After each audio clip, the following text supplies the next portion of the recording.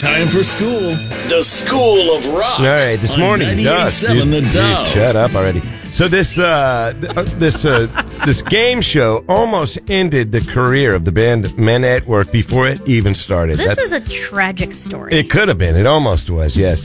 So Men at Work, they had a huge breakout album, Business as Usual. Of course, they're from Australia. Who Can It Be Now was on the album. Down Under, which was like a cultural phenomenon in Australia. It actually was, it's still considered sort of the unofficial national anthem of Australia, which I think is cool. And everybody loves that song. But there was a copyright lawsuit that came after, okay, so they were sort of popular. Well, they were popular as a Australian band, but nobody over here had heard of them at this point, right?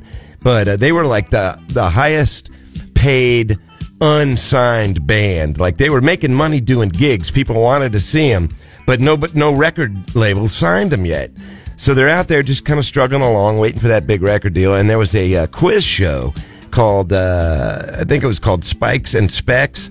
And so they had a question, and the question was, what famous children's song was featured in the song Down Under? Nobody knew the answer. Nobody could figure it out. And it turned out it was apparently a 1934 song, a children's song called Kookaburra Sits in the Old Gum Tree, which you said you guys, and Jeremy's here too, and you guys have heard this song. I know that song very well. I started singing it yesterday. I mean, what did you guys grow up in Australia or something? I'd never heard of it. Kookaburra sit in the old gum tree, very, very king of the bushes he. Oh my God. Kookaburra love Kookaburra. Wow. See, We sang it in grade school. I guess I missed that boat. Here's a clip. Kookaburra sits in the old gum tree, very, very king of the bushes he. Love, Kookaburra, love, Kookaburra Day, your life must be. Yeah. Kookaburra sits in the old gum tree. Yeah, you guys are like, I love it. Your faces are all lit up. It's We great. just went back to grade school. Well, I'll tell you who wasn't happy about the song, and that was Men at Work after they got sued by the company that owned the rights to that song, because they were saying they plagiarized it or ripped it off or something.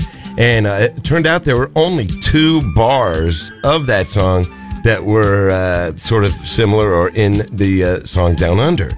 But yet they still won the lawsuit, and that almost put an end to the career of Men at Work. At least the one of the main guys in the band, Greg Ham, after this happened, he didn't think they'd ever get signed.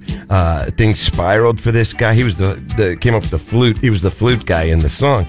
And I love that flute. he spiraled down like substance abuse and everything, because he just thought, this is it. This lawsuit's killing us. We're never going to make it. So what he did was he finally got it together. He went in and he changed the guitar part to the flute part, and they re-released the song.